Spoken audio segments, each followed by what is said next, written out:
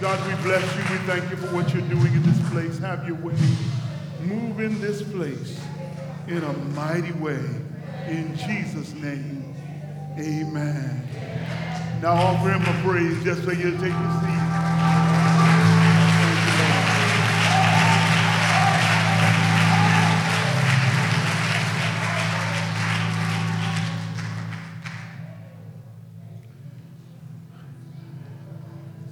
From the passage read in your hearing this morning in 1 Samuel chapter 17, I won't read all that you heard,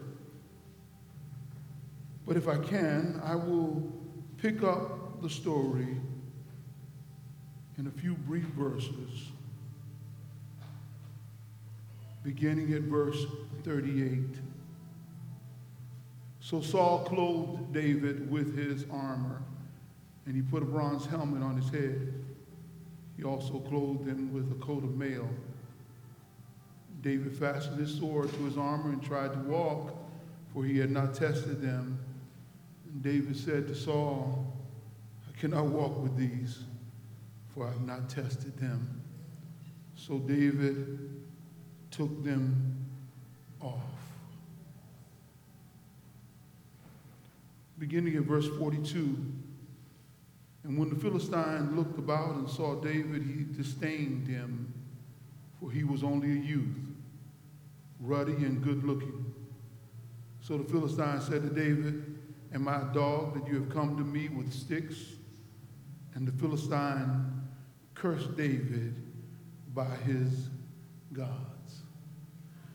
For the next few moments, I want to continue a theme I've been working through and thinking about. I want to talk about before the manifestation. This is part 5 of this summer series I've been working on, before the manifestation. For those of you who are catching up, this relates to the fact that you can receive divine word, prophetic word. You can know something is supposed to happen. And what I'm dealing with is what happens in the meantime, between time.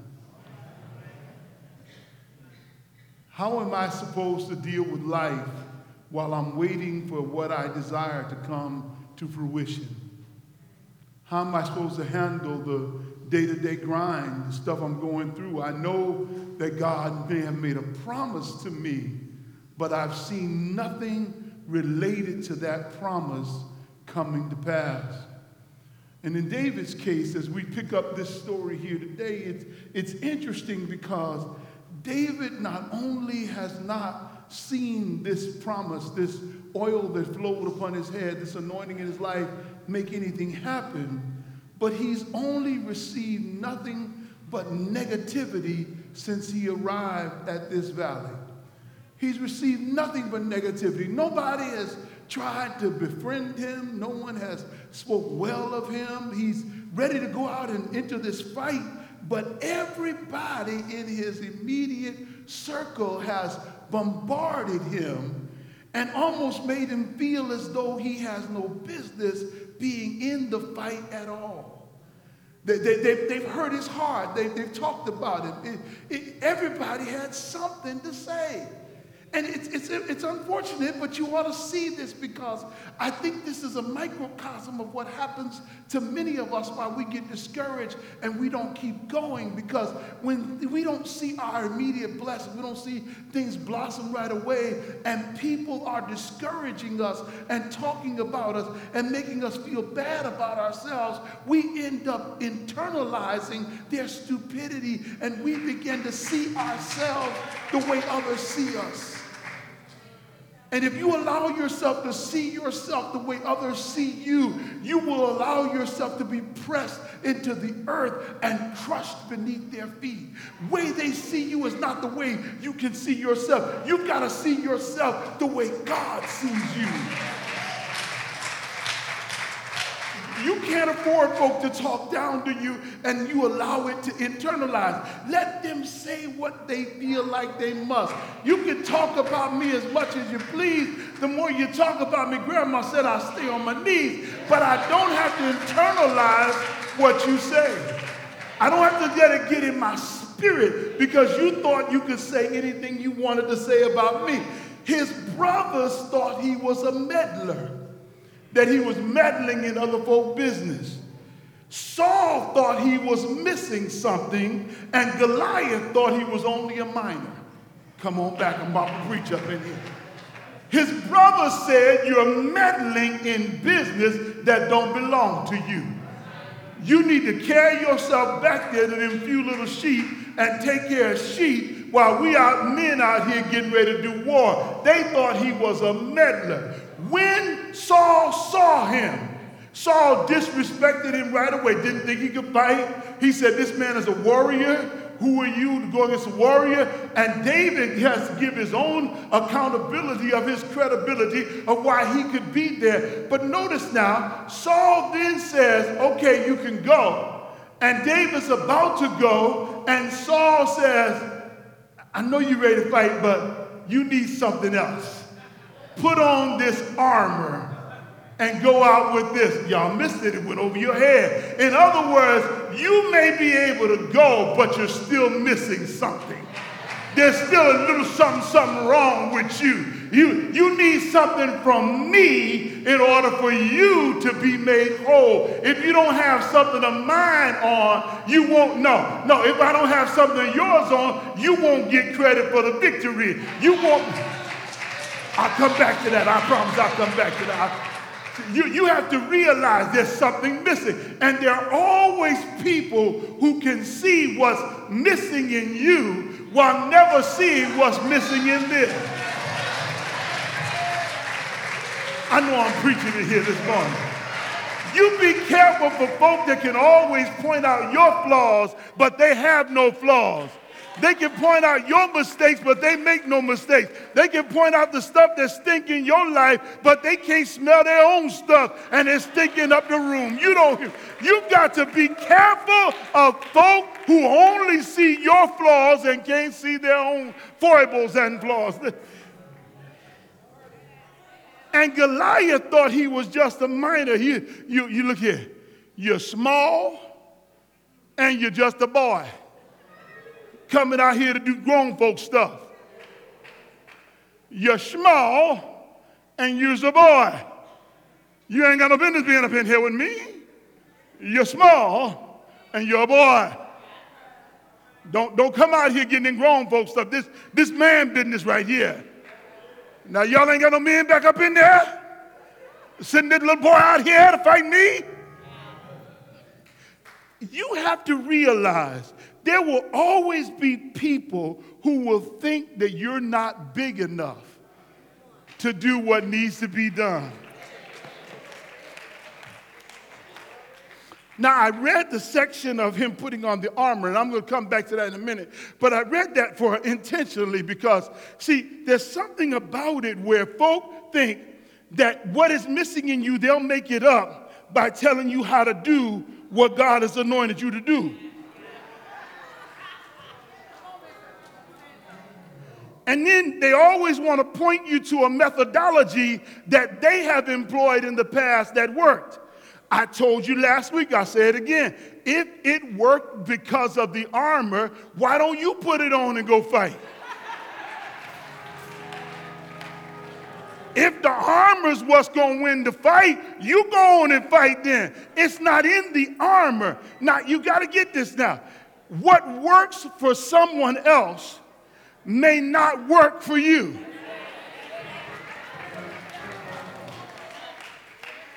You can't worry because somebody else does it one way and you do it another. Let me preach for a minute. You've got to realize that LeBron James is about 6'8", it's almost 6'10". He's a big man.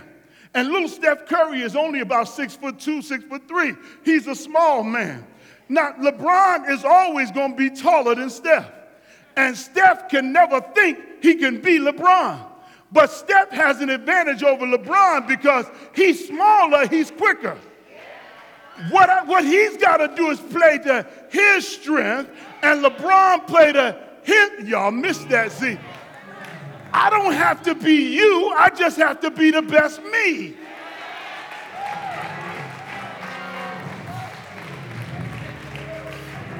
The NBA has been filled with small men who made a big impact. Spud Webb was only 5'7". Nate Robinson was only 5'9".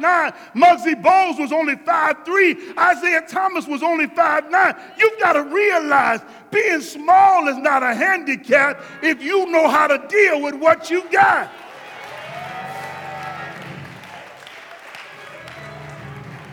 What'll shock you is one of the greatest action figures right now, action-packed movie makers and making more money than anybody, is Tom Cruise. When you see Tom Cruise on screen, he looks so big, jumping over buildings and riding motorcycles and acting like he lost his mind.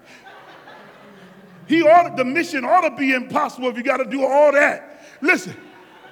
You see him do it, but if you look at him and you think about it, Tom ain't that big. Tom is only 5'7" and 150 pounds. He ain't no Vin Diesel. He ain't no Dwayne The Rock Johnson. No. He ain't no Arnold Schwarzenegger, 6'4", 250 pounds. No, he is small, but he does it his way, and doing it his way, he can still make the same impact as it. Y'all missed that, went over your head. You've got to realize that you can do what you need to get done if you're willing to be you and not try to be somebody else.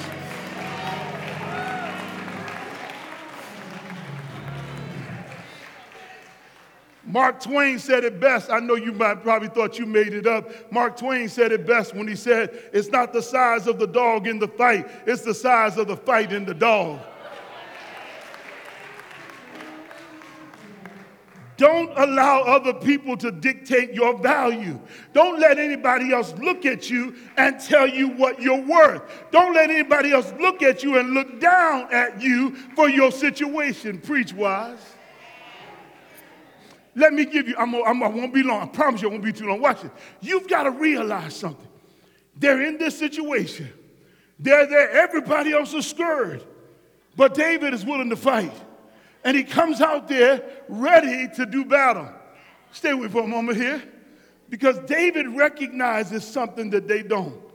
That God is an ever-present God.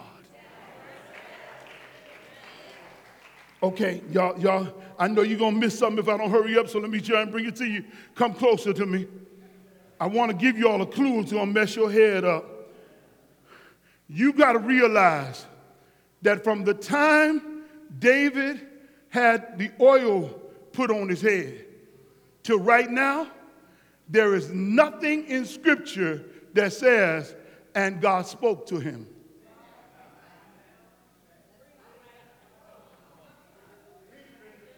Come on, I know it's going to mess your head up. There's nothing in Scripture that said, and Samuel came back and gave him a second word from the Lord. There's nothing in Scripture that says he got on his knees and he had a great dream as to what he was supposed to do. Wait a minute. You mean from the time he was anointed to getting ready to go out here and fight, God hadn't said anything? I know y'all, I just made somebody nervous. Because this is something you got to hear. Because, see, you've been wondering, God ain't speaking to me no more. I know God told me this. I ain't heard God's voice in a long. God ain't speaking. Does God have to talk to you every minute? If you need God to talk to you like that, I might have to call my brother back there and get you a room up yonder, because you're going to be scary dangerous. You don't need a voice in your head all the time. Come on. I'm going to take y'all, I'm taking around. Number one, three things. Number one, you've got to trust the presence. Trust the presence. Ooh. The absence of divine communication means that what he has to do is to depend on his own ability to look at the situation, logically, with all of his life skills, with all that he has gone through, using information, knowledge, and descriptive understanding, and make an analytical decision and trust that God will be in the analysis. What do you mean, brother? What do you mean? I mean this. If I am in the will of God, and if I'm trusting God, then I've got to trust that God's presence is with me even when I can't hear him. I've got to trust that God's presence is with me even when I can't see him. I got to trust that God's presence is with me even when I can't feel it. And I've got to understand that because God is present with me, it means that a part of the decision-making process is not only logic, but it's the love of God. And God is going to help me make the choice that works. Oh, you missed that. See, y'all better hear me up in here. See, some of y'all are mad because you say God ain't speaking. Well, God may be speaking to you. You may not be listening. You need a God that's going to knock you over before you understand. You need a God that's going to slay you in the aisle before you believe. You need a God that's going to knock you to your knees before you trust him. No, I don't need a God like that. I need a God that will lead me and let me follow. I need a God that will let me trust him in the midst of the valley and know it's going to be all right. I feel something up in here. I need to trust the presence. You see, what I've got to do is this. I've got to be able to do this. Watch what David does. If you read the text closely enough, David takes all available scriptural information into account as he begins to deal with this situation. He doesn't just deal with it based on his own personal logic. No, he says, here is what God has said concerning this issue. The Lord has said that we are the servants of the Lord. The Israelites believed that they were such servants of the Lord, that soldiers were servants, that they would not even go into battle if they were impure, because they believed that the battle was on behalf of God, and they went to battle on behalf of God so that God would be with them, and they went in as God's soldiers. So when David spoke up, he spoke up as God's soldier, and what he was decreeing and declaring is that the blessing promised to the soldiers of God would belong upon his life. Y'all missed that?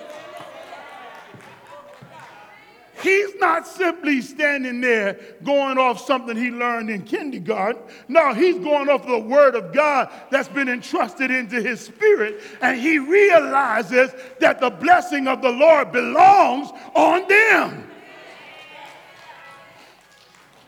Okay, y'all gonna get this in a minute. Y'all can get this in a minute. The second thing you got to do is trust the process. I'm almost through. I promise you. Trust the process. Reverend, what do you mean trust the process? Okay. Watch this now. David internally feels like God has called him now to fight this battle.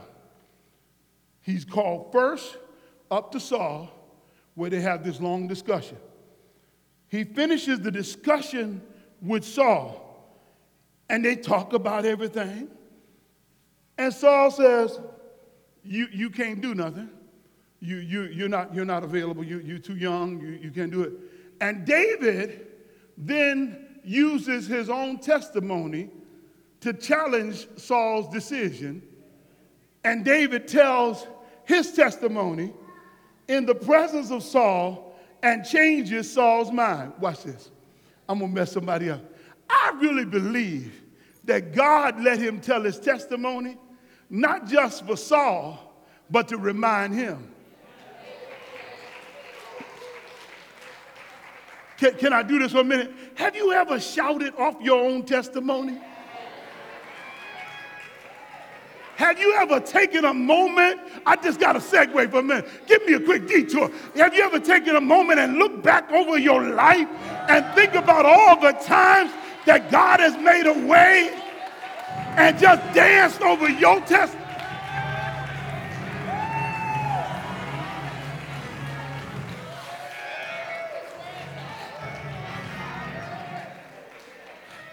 I believe there was a quickening in his spirit. He said, oh yeah, that's right. God did it then, didn't he? God did it that time. God did it again. And if he did it once,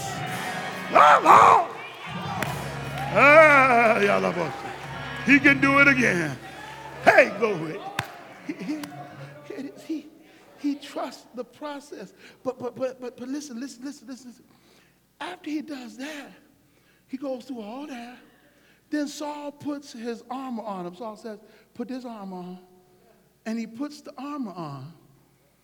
And he tries to walk and can't walk. Come here, y'all. This is important for some of y'all. And somebody sitting right over here. Y'all listen to me right here. Right here. Y'all listen. Bishop gonna bless you right here. In my heart of hearts, I know David knew before he tried the armor on that he had never wore armor before. David knew it wasn't going to fit. So why did David put it on? Because he needed to trust the process. That some stuff you got to do. You don't need no back talk. There's nothing you ought to say. You ought not to be running your mouth. Don't tell nobody off. Don't tell anybody how smart you are versus who they are. No, just try it on. And then take one step and say, no, this really doesn't work. Yeah, I can see it doesn't fit. You can take that back. No, because see, sometimes when you think you got an anointing on your life, you get an arrogance about your little silly self, thinking that you ought to tell folk what you think. Sometimes you need to keep your mouth shut and go through the process so that you can show yourself to be humble. Or be humble. Sit down. Or be humble. Or sit down.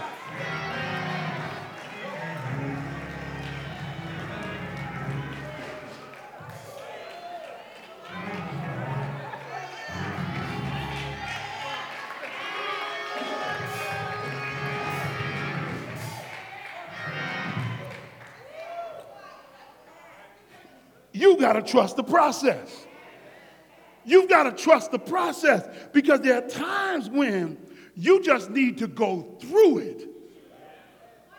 You need to have known that you're not so arrogant or prideful that you cannot go through what other folk have been through just because you think you know, go through it anyway. Don't be talking about, well, I used to teach this class some other job. You ain't at your other job now.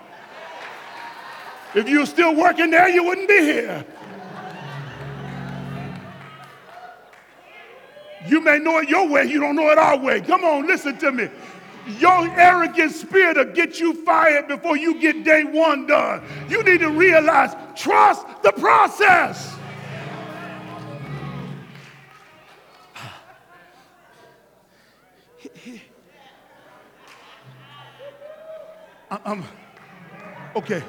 Okay. I got to close. I got one more thing, and I'm going to close. I promise you I'm going to finish this series for the summer ends. I'm finishing. But let me give you one more thing. I got to give you this last thing. Got to give you one more thing. Okay. David decides I'm going like I am. Puts back on the shepherd's outfit. Has his bag across his arm. Gets his slingshot in his hand. Got his staff on one side. And David goes down to the water side, and David picks up 5 smooth stones.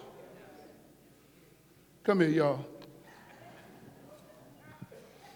Goliath has a spear that weighs 15 pounds. I looked it up. I did the metric system for you. I looked it up. His shield is so heavy, he needs somebody to carry it. That's why they call him an armor bearer. He bears the arms of the fighter. Are y'all listening to me? He's huge, and you got stones. Now, you were kids once, sticks and stones, they break my bones. How is it that this joker here has the unmitigated gall, the audacity, if you will, the sagacity, no, the stupidity, to think that rocks are going to beat spears and swords? Now, this ain't rock, paper, scissors, and paper covers rock. No, this is real deal. Last point, go into my seat. You all know the ending already of the story, so I'm not leaving you hanging, but I got to give you one thing. Trust the promise. Trust the presence, trust the process, trust the promise. Now, some of y'all looking at me now, you think I don't know what I'm talking about. I know what I'm talking about. David has one thing in mind that maybe you missed.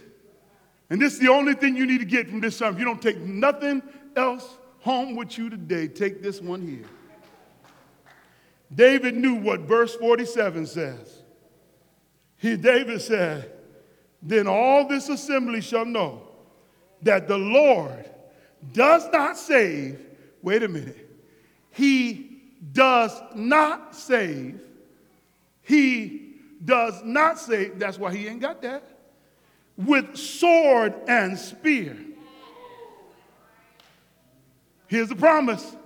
For the battle is the Lord's. I'm going to my seat. Look at somebody, say, neighbor, the battle is the Lord's. I'm not in it by myself. This is the Lord's fight. The Lord is on my side. The battle is the Lord.